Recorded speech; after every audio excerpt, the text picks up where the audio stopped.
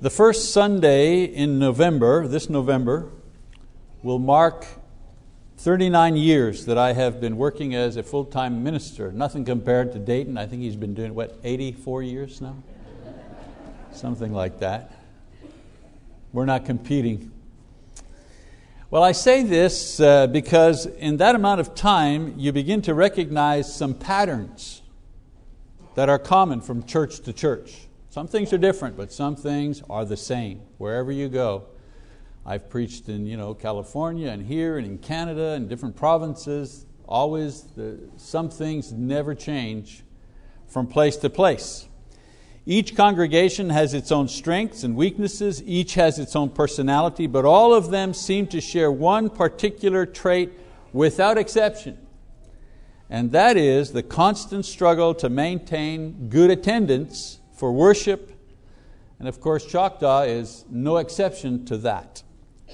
For this reason, I have compiled the 10 most common reasons why people do not come to church. Here they are, the top 10.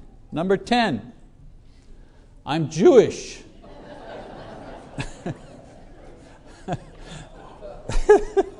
I can stop here and be ahead of the game, right? Obviously, the main reason why people don't attend worship is that they're not Christians. Seriously, 68% of the world population never heard of Christ. That's pretty sobering, isn't it? The number of believers that we have today is the same as we had in 1830. But the world population has tripled. This is why the Great Commission is still in force today. I mean no disrespect to doctors, lawyers, accountants, teachers, plumbers, carpenters, oil workers, truck drivers. I mean no disrespect. But the world can do without one more lawyer, but it needs every single preacher that it can get. Amen. Reason number 9, I'm sick. I'm not coming to church because I'm sick. Each week a number will be sick, and this is normal. This is part of our ministry, to pray for and to visit and to help the sick. James 5:19. Didn't Johnny, one of our elders, pray for people who were sick? Many of whom were members of this congregation, and they're not here. We try to minister to them, our elders do, and we stream our services so they can at least participate from home. But it happens all the time. People are sick. 10% of the congregation is not here because they're sick for some reason or other. Top 10 reasons. Number 8, I'm changing. I'm in transition. Life is a continual process of change. Moving, going to college, getting married, having babies, new jobs, more babies, retirement. With these changes come interruptions in our routines and habits. One habit that suffers during a period of change is usually church attendance. It goes something like this. Well, I'll start searching for a new congregation next week, or wait a minute, after the house closes, or when things settle down, that'll be a better time to go look for a new church, and we keep putting it off and putting it off and putting it off. Coming to worship and Bible study often gets packed away with other things that we promise ourselves to sort out once we get settled. But many times this habit, this feature of our old life never gets unpacked, and it remains stored away with the family albums and the old tennis rackets. I'm not coming to church because I'm working. I'm working. This is particular to Oklahoma, where most people have 2 jobs. Everybody's got 2 jobs. Everybody's got their main job and they got their side job. Everybody's got a sideline going. Folks here work long hours. There was a time in this when industry and government recognized that this was basically a Christian nation, and working on Sundays or irregular shifts was less prevalent. But now it's the norm. Now, your boss doesn't care that you go to church on Sunday. He normally won't make exceptions for you if you have to work on Sunday and miss church. Today we live in a multiracial, multi-religious, heavily indebted society where people accommodate schedules and not the other way around. The Bible says that to provide for our families should be a priority. I'll read the scripture, 1 Timothy 5:8. But if anyone does not provide for his own, and especially for those of his household, he has denied the faith and is worse than an unbeliever. So it's important as Christians that we provide for our families. It's simply unfortunate that our fast-paced and extremely materialistic society requires that we sacrifice our spiritual lives in order to meet the demands of our lifestyles. That's just the way it is. I'm not coming to church because I'm new. I'm new. You know, one of the most embarrassing moments for the minister is announcing the good news that we have a new brother or sister in Christ recently baptized, and we ask them to stand, and then there's this awkward moment, while people are craning their necks to get a look at this new Christian, but they're not at worship service. We forgot to teach them about that thing, oh yeah, by the way, we're expecting you to be at worship on Sunday and Wednesday. The scene repeats itself, at the Wednesday service as well. Young Christians may know about the gospel and the way and the reasons why they came to Christ. This is important, but young Christians also need to be trained in Christian living and be taught about the rewards of regular attendance with the saints for study and fellowship and worship. That's part of the teaching. Paul tells us that the only way to strengthen faith is by continually hearing God's word, Romans 10 verse 17. He says in 2 Timothy 3:16 that the study and sharing of God's word is what trains an individual in Christian wisdom and service. And we just don't hear the word at work. If we're at the shop or at the office or on the floor or wherever, they don't stop. They don't take a break and say, okay, everybody stop working. We're going to have a moment of reflection. The Bible verse for today is, they don't do that at work. You don't hear the word being preached at work. You come here for that. In most cases, this valuable experience is only gained through regular attendance at church services. Coming to services each Sunday, making time for Bible study each Wednesday is an acquired habit developed by the encouragement and example of other Christians. Hopefully it's our parents that teach us this. Being faithful in attendance isn't hardwired in at baptism. It comes with patient repetition under all kinds of circumstances. I was baptized and it was a sunny day. Whoops, Sunday comes around, it's raining. And it's raining hard. Should I not go to church? Is that an excuse? Should try living in Montreal. We didn't cancel church when there was 10 inches of snow that fell on Saturday night. You made it in somehow. I'm not coming to church because I'm busy. I'm just a busy person. There's a difference between I'm working and I'm busy. One is based on need and the other is based on want. The busy person is not a bad person. They're just busy. In Mark 4:18 and 19, Jesus describes this person in His parable of the sower and the seed. We read, He says, and others are the ones on whom seed was sown among the thorns. These are the ones who have heard the word, but the worries of the world and the deceitfulness of riches and the desires for other things enter in and choke the word, and it becomes unfruitful. Who's he talking about? He's talking about the busy guy. Do you recognize this person? Very busy, concerned with problems that are strictly rooted in this world. We're not saying they're illegitimate problems. We're just saying busy, concerned with the problems in this world. Very busy getting ahead in this world. Very busy securing and defending his place in this world. This person is not evil, but this person has a priority problem. He or she allows what's urgent, what's here and now, to take precedent over what is truly important, perhaps unseen but nevertheless important. Busy people have forgotten or don't realize or don't believe the most basic principle of Christian living.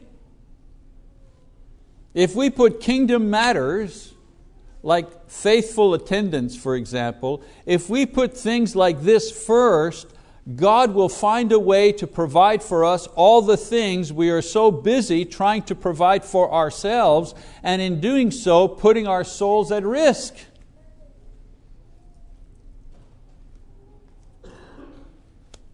I'm not coming to church because I'm hurt. Many people stop coming to worship because they have been hurt in some way. It's unfortunate. Hurt by another member's comments or attitude, offended by a perceived lack of attention by the elders or the ministers, angered by some things being done in a way that they disagree with, offended by a comment or a teaching made by one of the preachers or one of the teachers in the class. Now, most times elders or preachers are unaware that the person is offended, and I know that ministers don't sit around trying to figure out ways to offend and run off the members. We have the ministers meet. On the agenda is, wow, how are we going to get Sister so and so to get mad at us, so she will leave, or she'll write us a nasty note. What can we do to really get on her nerves? But it happens. People get their feelings hurt. You can't put 400 sinners together in one room and think that somebody's not going to get their feelings hurt. Now, even though the offense may only be perceived and unintended, people do get their feelings hurt in church. And when this happens, it's unfortunate for several reasons. First of all, leaving the church because you're offended will not justify you before God at judgment. Sorry. Jesus specifically warned His disciples that among other things, they would be subjected to persecution, false teachers, sufferings of all kinds, including physical, emotional, and spiritual attack. And then He says that the one who endures until the end will be saved. Mark 13, 9-23. Think now. Regardless of the offense, real or imagined, leaving the church is not the answer, nor is it something God excuses. He tells us, you might have to give up your life for your faith. But if you hang in to the end, you'll be saved. Another reason leaving church is unfortunate. It doesn't solve the problem. Leaving the church because someone or something offends us, leaving because we've suffered a tragedy or a setback of some kind, this is not going to help us recover. This is not going to make things better. Ignoring God or separating ourselves from our brothers and sisters will not make us healthier spiritually. It will only make us more vulnerable to sin. Jesus tells us what to do when somebody offends us in Matthew 18:15. It begins with, go to that person and tell them what is on your mind. Of all the things we could learn to avoid division in the church, if we could just learn that lesson. Somebody says something or does something to offend you, you go to that person. If we could just learn that, oh boy, what a wonderful experience we would have in our Christian fellowship together. James tells us what to do when we're suffering or we're sad.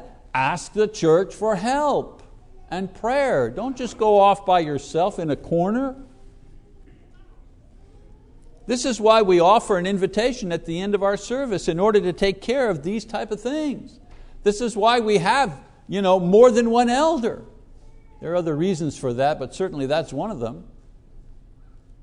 These men are there to care for the sheep, but they cannot guess what the disease is. They cannot guess what the care is. They cannot guess if one is offended or not. They need to be informed.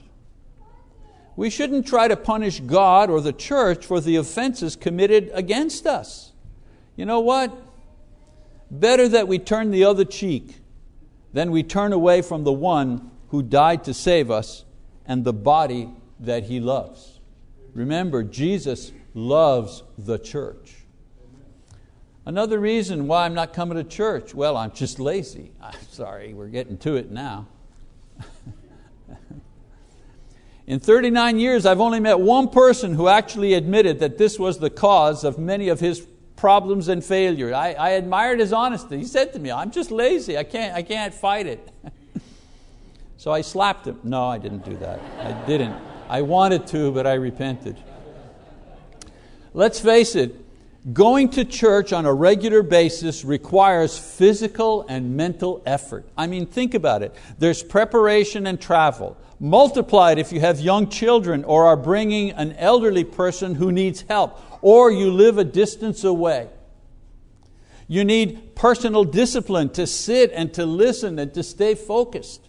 There's the extra work involved if you are teaching or serving in some way.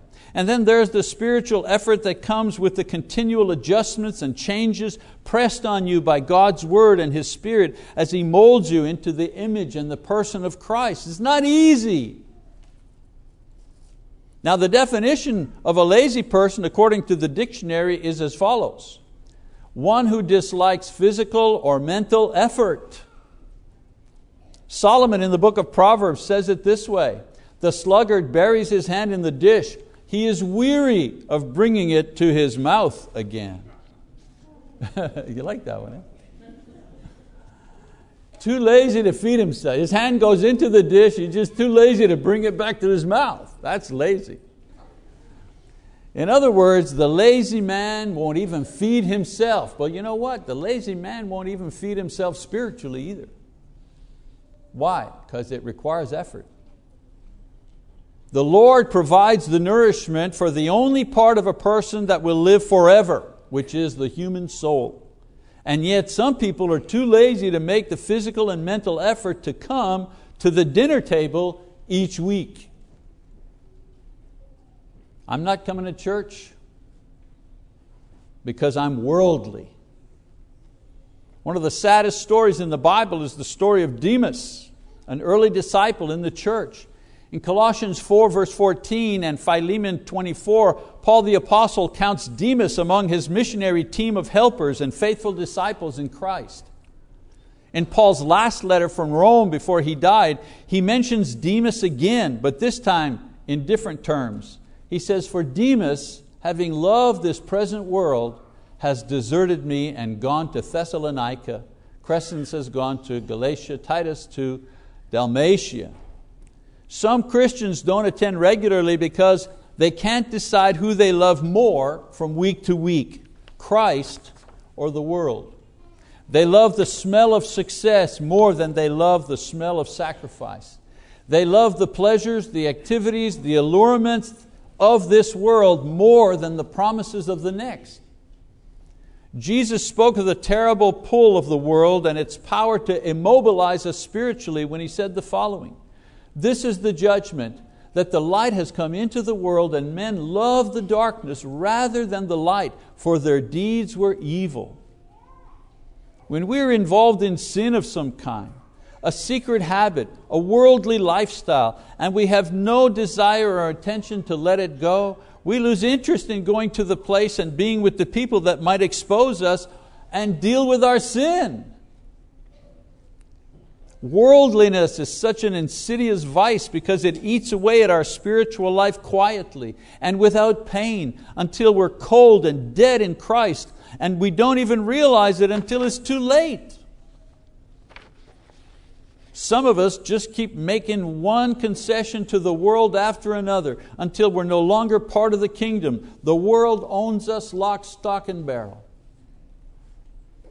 Satan's number one attack in this process is to diminish a Christian's exposure to God's Word and God's people. And he finds any number of seemingly innocent excuses to make that happen.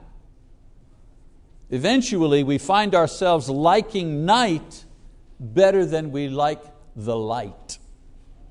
And I'm not coming to church, number one. Well, the number one reason is your reason. Whatever that is, you fill in the blank. It could be any of the above or one I haven't mentioned yet, but it's the number one reason if it keeps you from attending all of the services of this congregation on a regular basis. Perhaps you think you don't have to be here. Maybe you're not convinced that the Lord, not just the preacher, but the Lord actually wants you here. It could be that you think you don't get anything out of church attendance, whatever. The purpose of this lesson is twofold. Like Paul says, he doesn't beat the air for nothing. I don't preach for nothing. Reason number one, if you don't attend all the services regularly, I want you to at least acknowledge to yourself the reason why. And number two, to examine that reason or reasons to see if it is truly a valid excuse for you not to be here every time. If it is valid, then I pray that God strengthen and keep you faithful, since you are missing a very important part of your spiritual life. And if it isn't valid, then I hope you'll repent and make some changes in your life and your attitude and your habits so that regular church attendance will become part of your natural lifestyle and an important priority for you personally. Yeah, thank you. I realize that I'm mostly preaching to the choir, really. When I had this sermon, I was thinking, you're here. You're here. And that by your presence here today, you're fulfilling your responsibility to the Lord in worship. And I commend you and I encourage you to be here tonight for our evening service, and also on Wednesday evening for our midweek service as well. This type of regular attendance is not just tradition or habit, it's a form of inoculation against the world. We break its hold on us 3 times per week so that we can maintain a spiritual perspective. Regular church, and I don't just mean Sunday, regular church attendance, Sunday morning, Sunday evening, Wednesday night, whenever we have activities. Regular attendance like this is like the icebreaker ships in Canada. We don't have them here, we don't need them here. But these ships, they plow the Great Lakes and the Seaway constantly in the wintertime. They're breaking up the ice. Because left alone, the ice will form a mass, a solid mass in the St. Lawrence Seaway and in the Great Lakes. No ship will be able to come in or go out. The shipping lanes will be frozen solid. So these icebreakers go up and down the St. Lawrence Seaway and all around the Great Lakes, breaking up the ice. Well, in the same way, attendance at all services stops the world from forming a worldly mass over our hearts and over our conscience, allowing the free flow of spiritual influence and prayer between ourselves and God. That's what we're doing. We're not allowing the world to continually and totally possess us. Now, for those who may be here today but who usually don't attend regularly, please don't be hurt and use this as an excuse not to come back. This message, this medicine was given to spur you on to greater faithfulness and service, which will only benefit you in the end. If this is your weak area, then today's lesson is an attempt to help you become strong. This congregation will not grow as it should unless each individual member grows in his or her own life first. And the beginning of church growth, the number one step, is increased faithfulness among the members that are already here. So if you're a member here at Choctaw, then decide today that you will make church attendance a priority in your life. And ask yourself this question: if I make church attendance a priority in my life, will God be pleased with me? Will the Lord Jesus Christ be upset with me because I've made a decision in my heart to attend every service of the church. You think the Lord's going to kind of be upset with you because you did that? Think about that for a second. No need to come forward, no need to fill out a card, just make the commitment between yourself and God. He knows your heart, He knows your intention, He also knows the legit reasons why you can't be here as well. We'll know it as we see our numbers grow from week to week, from service to service. If you're not a member of the Lord's church, then of course we invite you to be added to the body of Christ in repentance and baptism. If you've been visiting with us and would like to be a member and place yourself under our elders, under their direction, be a part of this congregation, of course, we ask you to come and let us know about that as well as you place membership with us. If you have any need, any type of need of prayer, then please let us know now as we stand and as we sing our song of encouragement.